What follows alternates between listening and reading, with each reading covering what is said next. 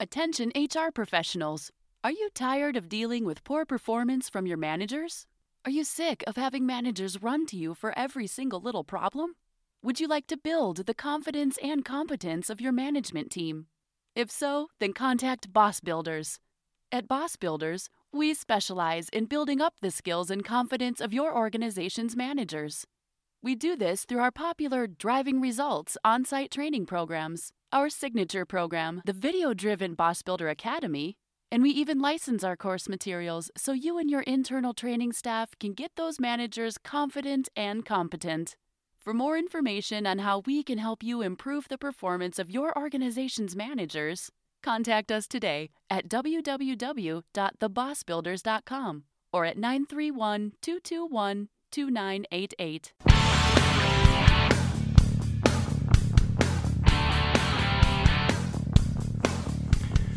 Well, hello and welcome to this episode of the Boss Builder Podcast, the podcast for those of you who are new to supervision, those of you in the role and struggling, and even those of you who are thinking about one day making the transition to management. If you're the boss, you know how stressful the job is, how you are expected to be on call 24/7, and how sometimes it's completely mentally and physically exhausting. I think if you've been listening to this show long enough, you know that I hate corporate buzzwords and little training topics that I think are not full of merit. And I must admit, when I heard the term mindfulness and heard everybody raving about it, I started to have my doubts. But then I interviewed our guest today, Cheryl Mirabella. It's a very hard name to say quickly. She's an expert in mindfulness coaching, and I believe that she completely changed my mind on it. I saw the true value of taking some time to unpack your brain and just take some time to sit in silence. And so I decided that I would not only play it on HR Oxygen, our sister podcast, but I would also bring it out here for you as well, the busy, stressed out boss. This may be one of those podcasts that you would probably tune out, but I'm going to tell you, make sure you tune in. More than that, listen to it and take some good notes. If you take the time to train your brain, I promise you will be more effective in your important role as the boss. So, with no further delays, let's meet our special guest, Cheryl Mirabella.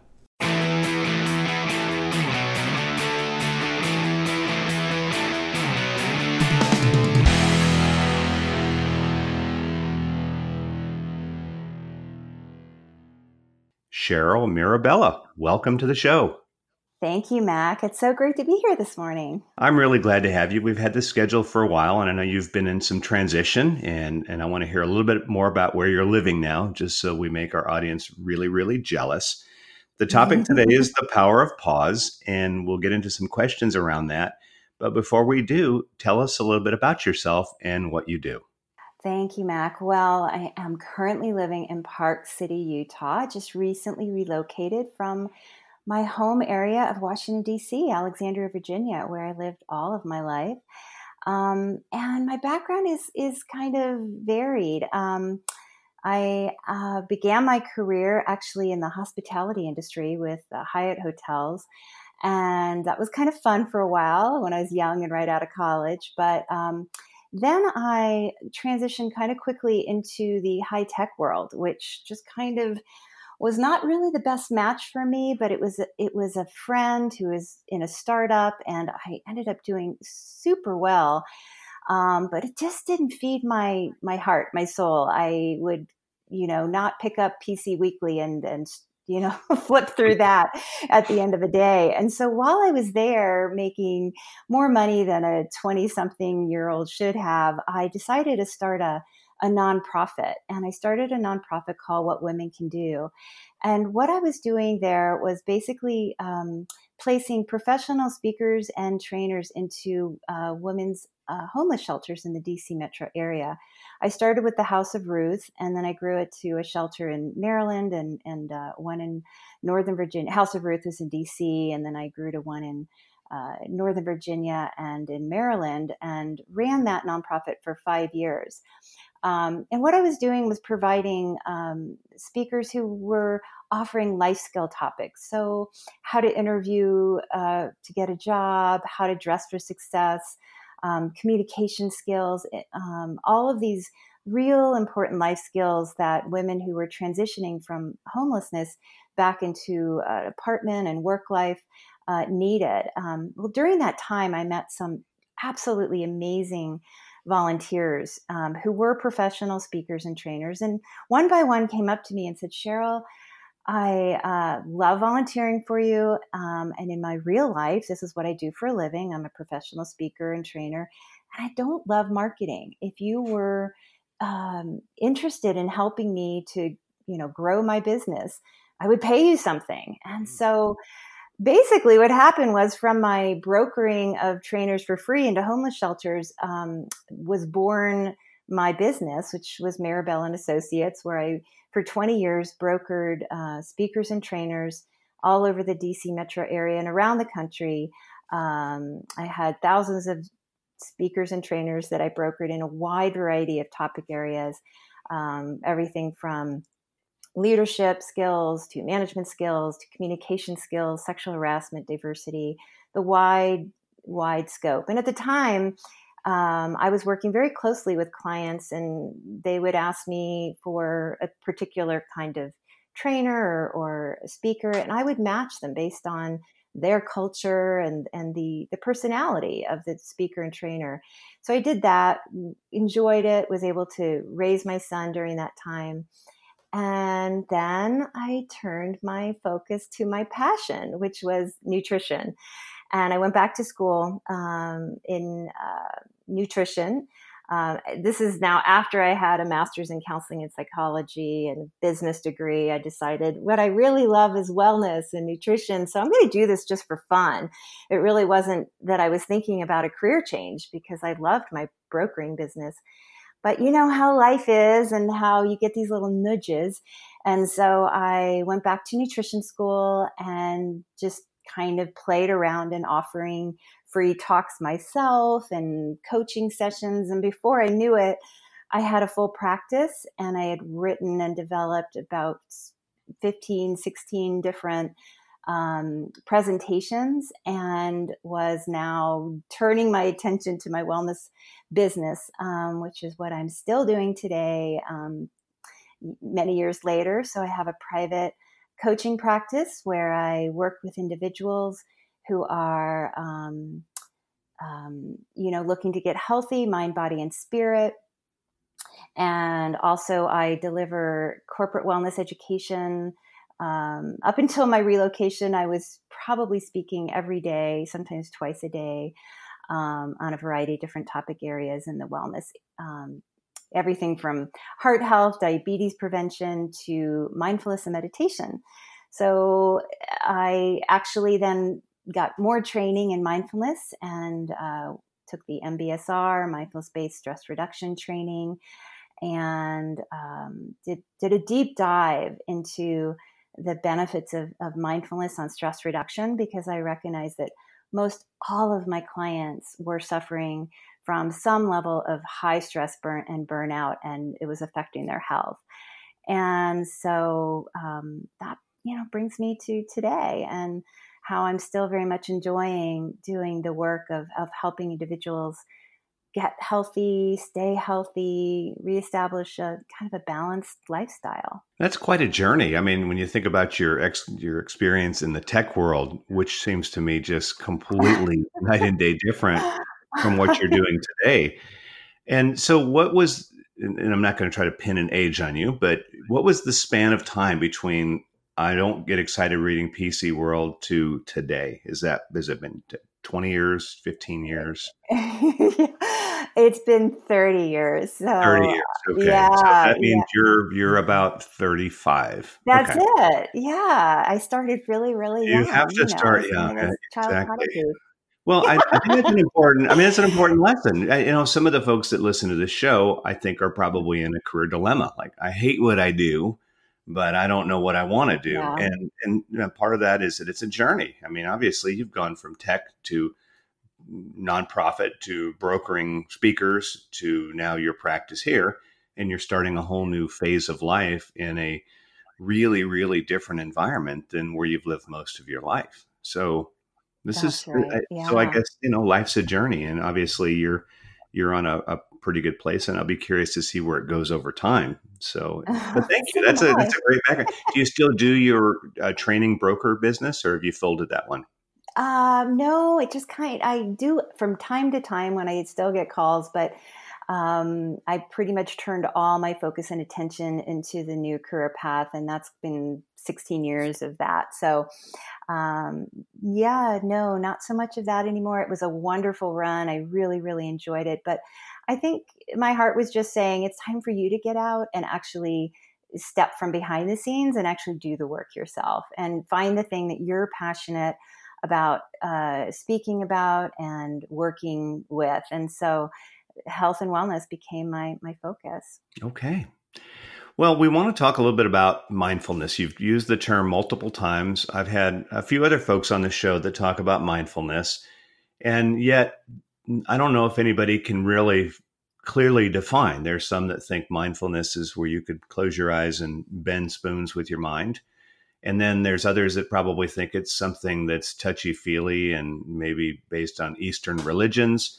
And yet I see it on the cover of Time magazine. It's in all sorts of articles on LinkedIn. So obviously this is a big deal that may be a little hard to define. So from your perspective, Cheryl, what is mindfulness and what's the big deal about mindfulness these days? Yeah, it is a big deal, isn't it? It seems to be everywhere, and there's a reason for it. We're in a place and time in our world, in our country, in our own minds where our ability to focus and pay attention and to be present is being, ever so challenged. And so what mindfulness is just simply paying attention to the present moment. Just to make it a super simple definition is being here and now. In other words, you and I are in this conversation and we're fully focused on this conversation. I'm not multitasking and sending a text or emailing someone else or doing anything else, but fully attending to this conversation in this moment. And, I think we've all had the experience of what it is like to be fully attended to, because these days it's very challenging. And so there are many, many, many benefits to having a mindfulness practice where you learn to do just that, to train our brains to be not in the future and worrying about what's coming up and not ruminating on things that have happened to us in the past, but just being fully present in the here and the now. There's a lot of science that is backing up the benefits of a mindfulness practice, which is why you're suddenly now seeing it everywhere. Well, that's what I was going to ask you about, because it seems to me that just closing your eyes and focusing in the moment, that's just like a normal thing that people just have got away from doing because everything comes at you at, 50 different directions at once. But you did mention science. So tell us what the science is on mindfulness now. Right. So there are many, many different studies because now we're able to peer into the brain. And so in the last, say, dozen years, we are using MRI scans to observe brains who meditate and brains that don't. And so there's some good studies and there's some not so great studies. But what we are seeing that for somebody who sits in a practice, so let me just describe what a practice is. A practice is the actual practice of sitting down and staying in the present moment. So it's a meditation practice, which is not connected, does not have to be connected to any kind of religious practice or Eastern, philosophy. It's simply brain training is the way it's been trained to me and described to me, so that you are, say you set your timer like I did this morning, and I do every morning. So I meditate with intention at least 15 minutes every day, almost every day. It doesn't happen every day, but that's my intention. And so what I do is when the bell goes off, my mind immediately begins to wander, which is normal. Everybody's mind will wander. As long as I'm alive and breathing, my mind will wander into many different thoughts. But here's what we do when we're sitting in practice. I catch myself in thought. So say the bell goes off and I start thinking about breakfast. Like, what am I going to have for breakfast? And, what do we have in the house? And what am I going to do after breakfast? Am I going to go for my walk? And so I'm in thought. And then I catch myself and I notice that I'm in thought.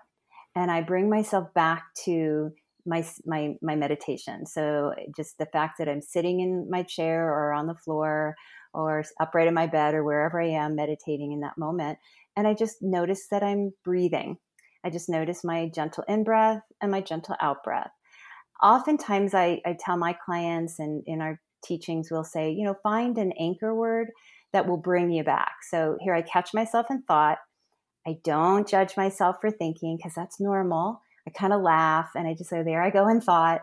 I catch myself though, and you can choose an anchor word. For me, it's like peace or and I just bring myself back to this moment in the chair. And then I just stay here as long as I can.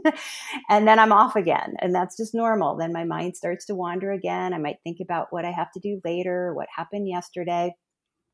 Once again, I catch myself in thought and I bring myself back. So it's kind of like going to the gym for your brain, and you're constantly strengthening this focus muscle, this muscle in your brain that is attentive, this part of your brain that allows you to stay here, stay now, and stay focused. And so it's a constant refocusing without judgment, with kindness. And so eventually what happens is when we are in real life, we're not in our practice, but say I am, sitting down at my desk and I'm attending to a project, and then my mind wanders and I catch myself and I bring myself back to what I'm working on.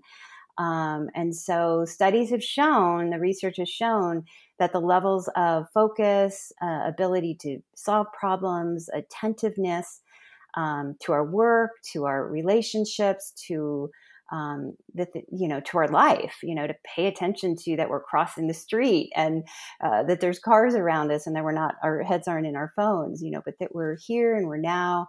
And so that is why companies are so interested, is because they're seeing that their employees are having a lot of trouble with all the distractions of life, staying focused and getting their work done and not making as many mistakes. And also just quality of life. Just when you're walking around more mindfully, like on this beautiful summer we're having here in Utah, everything's in bloom, and I'm not walking past the flowers and not noticing them. I'm really stopping and taking it in, because that's what I'm doing. I'm taking a walk in nature, so I'm not off wondering about paying my bills later, but I'm walking in nature at that moment. Long answer to your question. It sounds good, but I must admit, thinking about when I'm going to take some time to do this thinking and tune everything out that's important, it kind of stresses me out. So yeah, how does this actually fit with stress? Yeah. So this is a really good question. So this is what the resistance most people have is, I don't have the time for this. And it's going to make me anxious to try to sit and keep refocusing. But like anything, if we wanted to build our body stronger and we were to go to the gym and work our upper body so that we would have upper body strength, it's the same with our mind. It's basically training. We're going to the gym for our mind so that when we need to be able to focus and get things done and not make mistakes and not, I would say one of the other great benefits is our ability to not react to every single trigger, but to pause. And this is really why, I called it the power of pause, because think about it. When we are triggered, so say something happens at work, and you are, somebody antagonizes a response that may not be a professional response to get angry or upset with them. And if you have a daily practice, you have a better ability to, when you're triggered, to pause for even if it's a second or two and decide in that moment, do I want to react to this person? Do I want to yell? Do I want to get angry? Do I want to shoot off this hostile email that might be words that I can't take back, even if they're the spoken word? If we speak in anger at our coworkers, our boss, our people in our life that we care about, think of the damage that happens there. Think of the time and effort when we say things out of upset or anger that we can't undo. So when we think, I don't have this 10 minutes for this practice, think of how many times you've made a mistake by acting hastily, whether, on a work project or in a conversation, that we now spend, days, weeks, sometimes years trying to repair the damage that we've done in one conversation. Just as an example, one simple example. Well, I love that because that's what, in our business, people say, I don't have time to talk to my employees about that. Well, then you make the time to document so you can get rid of them. So it's very same argument, I guess. Take 10 minutes for mindfulness, and that 10 minutes is a great investment. It's a great investment, and it allows you to be more present as a manager, as a leader, more thoughtful, so that, and a pause can simply be a few seconds where you might say to someone, this is not a good time to have that conversation. I'm in the middle of 3 other things. Let's, send me an email and we'll look at calendars and make something happen. Or if it's in your personal life, you might have a teenage child come to you at 11 o'clock at night when they're just getting started with their energy and you're winding down and that's not a good time for you to have a conversation. Or maybe when you're hungry and you're tired, you just got home from work and you need to sit down and have something to eat before you get into a more intense or detailed conversation about something important. So just to have that mindfulness of your own body, your own mind, like where are you right now? Is it a good time to have this conversation, to work on this project, to respond to this email? Or should I just wait a few minutes, a few hours, or maybe tomorrow? So that, again, just that sense of where you are, who you are in this moment can create and, I should say, save a lot of potentially time and effort trying to do things when we're not in our best time and place to do them. And now let's take a quick break for a word from our sponsor. How many hours of your day are wasted by managers calling with personal problems they really should be able to handle on their own? Why not give them a copy of the Essential HR Handbook?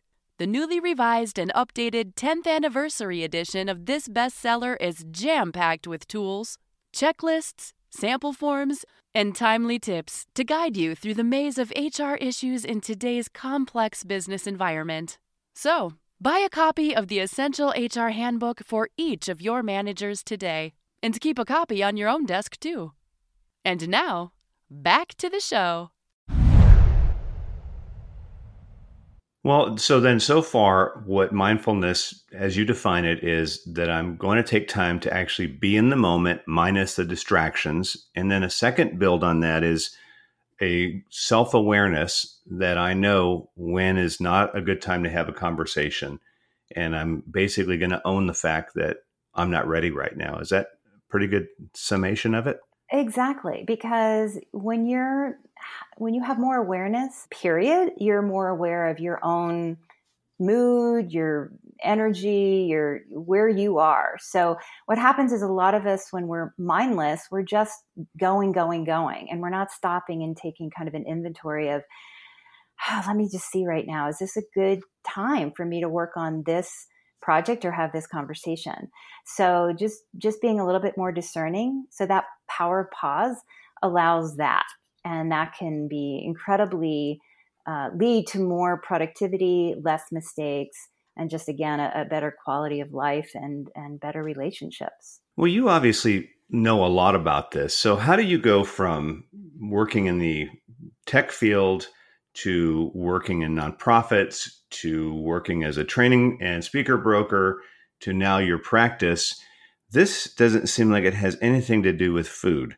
So how did you get into this part of your practice? And, so what's the story around that? Yeah. So I was very fortunate. I grew up in a home where my mother got very interested in health and wellness. I think she was in her late 30s, early 40s. Her mother had had a stroke. And she, took care of her. And I think it kind of she thought, wow, this is in our family history, heart disease. What can we do? What can I do? What can I do for my own family? And so we literally, we were pretty healthy eaters and eat pretty much whole foods, but there was still sweets coming in the house. My dad would stop at the Hostess store and bring home Twinkies and things. He had a sweet tooth, and I rode my bike to 7-Eleven and got my Jawbreakers, and we had our sweet thing happening. But Mom, really started doing all the research, and there were not Whole Foods and stores like that then, so she had to go to little small health food stores and try to gather the best food that she could for our family. And so I, as a teenager at the time, resisted, which is our job. And like I said, still got on my bike and rode to the 7-Eleven. But by the time I got to college, I noticed all my my friends in college were all getting sick, and I remembered all the things my mom taught me. I was like, oh, you need more vitamin C, and you shouldn't be eating as much sugar. And so it was in me, from a very young age. And I started practicing that in my own family and raising my own son. And it was just a passion of mine. And so, but I didn't, like I said, as you saw, many years went by before I began to choose it as a career. But when I started coaching people, I noticed immediately, you can talk food all day long. You can coach people about how to eat more whole foods and eat less sugar and improve your diet. But if there's a lot of stress and a lot of emotional upheaval, I'm just going to tell you that I have yet to meet anyone who doesn't do some level of emotional eating or drinking. Mm-hmm. We use food, we use alcohol, we use drugs, we use internet, we use so many things to deal with our emotions, and we're not sleeping as a result of it. And so that's when I really did the deep dive into how can I really help my clients make changes for life and really have the health coaching piece stick and work. And so that's where I really integrated the emotional coaching, the mindfulness coaching, along with the nutrition coaching. And that's when I began to see more powerful and lasting changes when people started to, listen to guided meditations, which, by the way, is a really good way to start. I describe sitting in the silence and bringing your mind back to the present moment.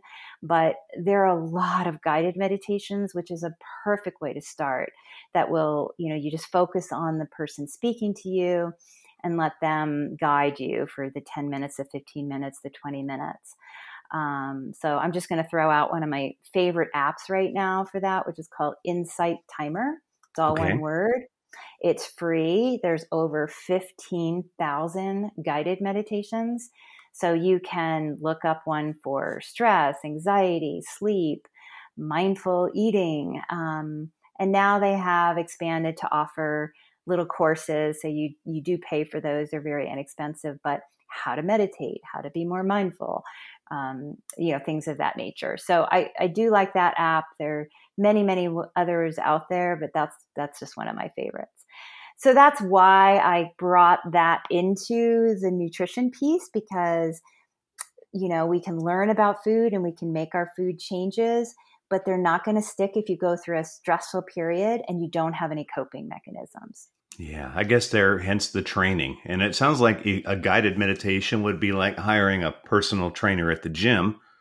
And then eventually you figure out how to do it yourself. So that makes sense to me then. Yeah, absolutely. And it's just, you can still wander off from their words, but the idea is you just keep coming back to, oh, someone's still talking to me. I need to listen. So, it's hard. It is hard to train our brains to stay here and now, but it does get easier. And the beautiful part about it is that you begin to notice that you are calmer in your daily life, and you're not as reactionary. And when things do happen, stressful things happen. Mindfulness doesn't make the stressors of our life go away. What mindfulness does, it helps us kind of roll with it a bit better. So the studies have shown that people who have a mindfulness practice have a bit more resiliency, and they're better able to recover a lot more quickly when in a stressful event, because they typically don't react as strongly. They kind of sit more with what's happening, and then, just like I said before, kind of decide, am I going to jump into this, or am I going to, put this off for later? Or they also tend to have a bit more of a compassionate or loving kindness approach to people in life as well, because part of a mindfulness practice is incorporating compassion and loving kindness to self and others. And there are a lot of beautiful practices that incorporate, as part of mindfulness, compassion towards self. And the first place you practice that is, oh, I'm off wandering in thought. Okay, that's normal. It's okay. Don't judge it. Let it go. Come back to the present. And then loving kindness towards self and others just makes us more compassionate towards ourselves and, all the other human beings walking this planet right now. Well, let's build the case then for corporations. And so, I would imagine there's probably a lot of companies that are beginning to do this. I have a couple of companies we work with that have, I've seen meditation rooms. Not sure what you do in there. I'd probably just go take a nap in there. But is this becoming more prevalent? And what is the deciding factor for a company to start investing in this? Yes. It is becoming much more prevalent. Most of the Fortune 500 companies, not only do they have mindfulness meditation programs, but some of them actually, like Google and Amazon and some of these companies, actually now are have people on staff who are full time. The Google was one of the early adopters, and they actually created their own mindfulness training program called Search Inside Yourself. And the reason why these companies are investing so heavily in this for their employees is because the studies have shown, again, you can say on the one hand, companies are looking at productivity, but also lack of burnout. So when an employee is more able to pay attention to the work at hand and turn off, like one of the things that we teach, because I do teach corporate mindfulness, and I'm a trainer with the global leader actually in mindfulness at work. They're called the Potential Project. They're based out of Amsterdam, out of Denmark, and they've been doing this work for 15 years, and we now have a reach in almost every country around the world. And they found, they've done a lot of research, and they do a lot of pre-surveys and post-surveys. And what they find in substantially is that most people are not paying attention about 46% of the time. Wow. And that's, yeah. And so leaders and companies are saying, wow, what's happening here? And again, because of technology and all the distractions that brings, it becomes more and more difficult to be here now and pay attention to the work we're working on. So what mindfulness does, so in companies that do have a meditation room and do encourage a practice, they find that the employees are getting more done, they're making less mistakes, they're more focused, they're more effective leaders, they have better communication skills, there's less conflict, they're better leaders. And again, there's just tons of research. There has been a mindful leadership conference going on now for about 5 years. I've been a part of that, where leaders come from around the world and learn from other companies that are doing it and best case practices. So it's exciting. It's a really exciting, growing field, and for good reason. And I, for example, did a 10-week program at the Nature's Conservancy, which is a beautiful company that, helps conserve nature around the world.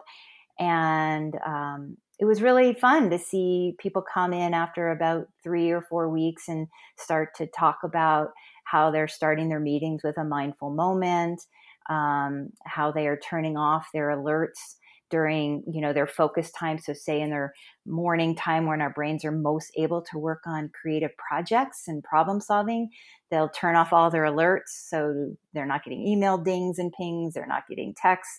And then they'll turn back on at say 11, check their emails, turn it back off, go to lunch, so they're working more mindfully and getting more done and just feeling more calm, more relaxed as well. No, I think it makes sense. I guess your mindful conference would be pretty quiet at the breaks, huh? Wouldn't be people making a bunch of racket, unless that's when they turn the phones back on, right?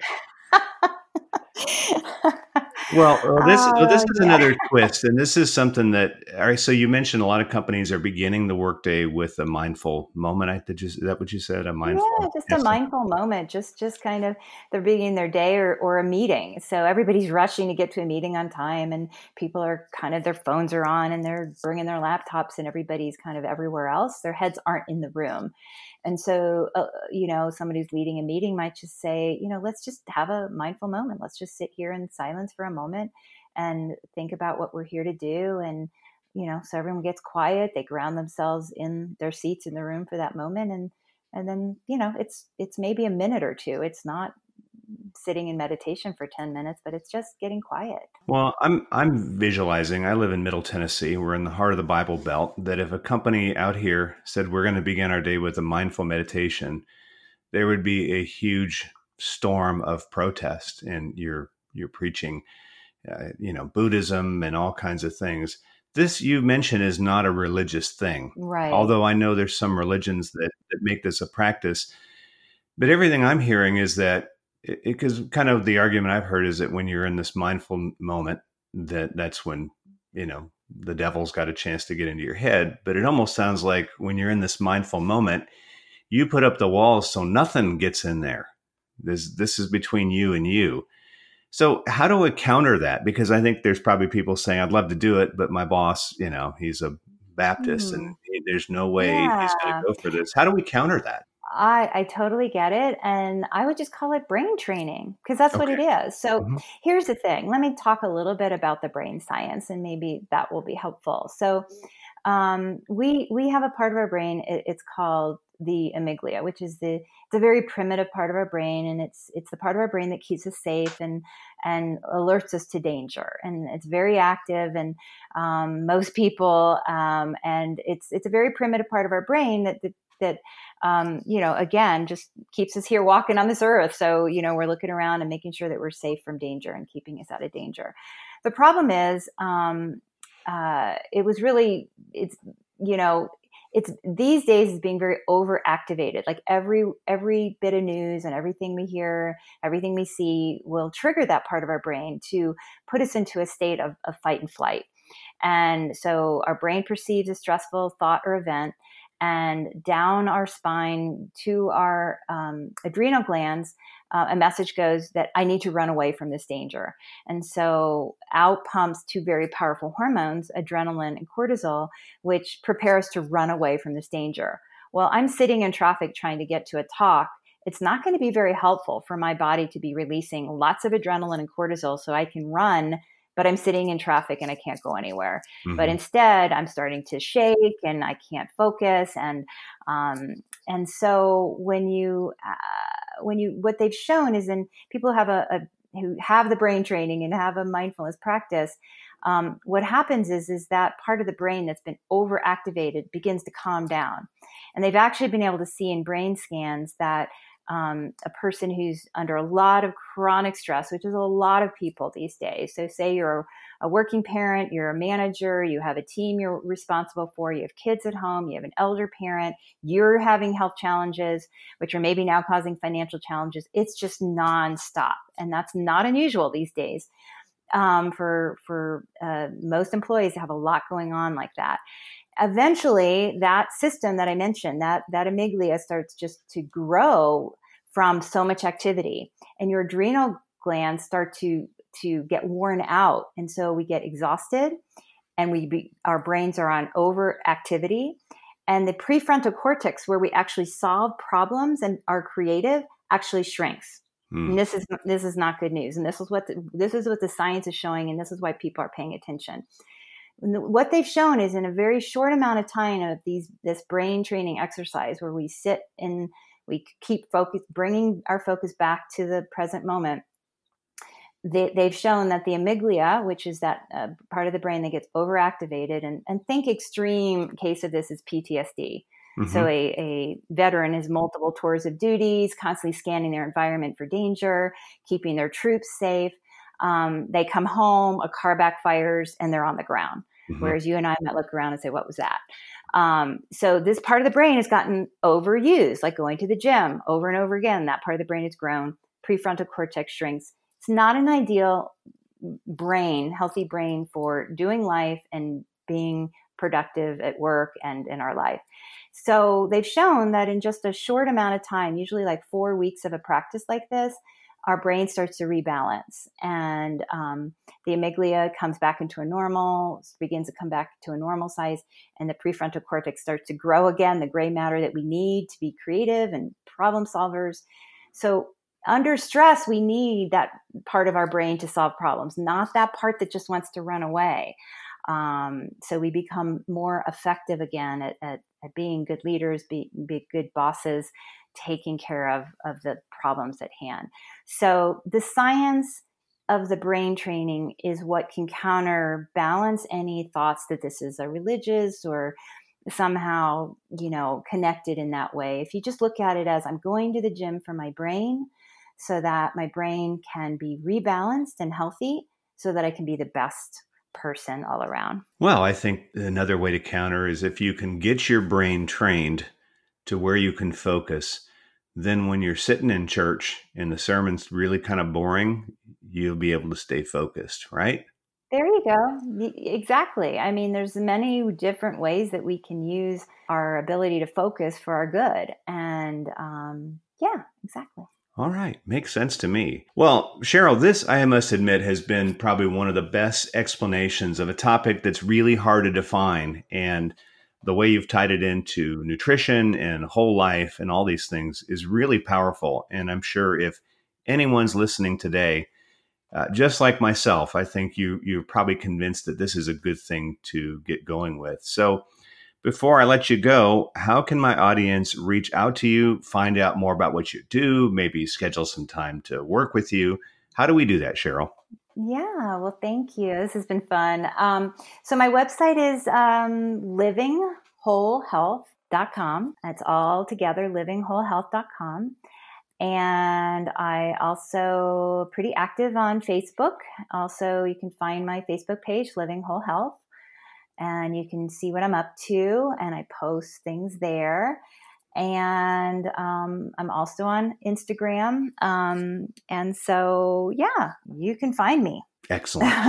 Well, Cheryl, thank you so much for being on the show. I know that this is a transition time for you moving, and I'm sure you're pretty busy, but obviously you've got the skills to cope with any type of dealing with ambiguity. So thanks again for taking the time to be with us today. You're welcome. And just let you know that I am virtual. So people I do most all my coaching now is done via Zoom meetings online, and I'm doing lots of training via webinars. So location is no longer an issue. So I just wanted to put that out now there. You do away with that commute, which that's the brain training for amygdala hijacking, right? Exactly. There you go. You got the lingo. A lifetime of that living in the DC area. It's taken me 5 years to unwind and not blow a gasket when a tractor cuts out in front of me. So good stuff. There you go. Yeah. Okay. Awesome. Okay. So livingwholehealth.com. Yeah. Reach out to her. And again, Cheryl, thank you so much for taking the time to be with us today. Thank you so much. This was fun.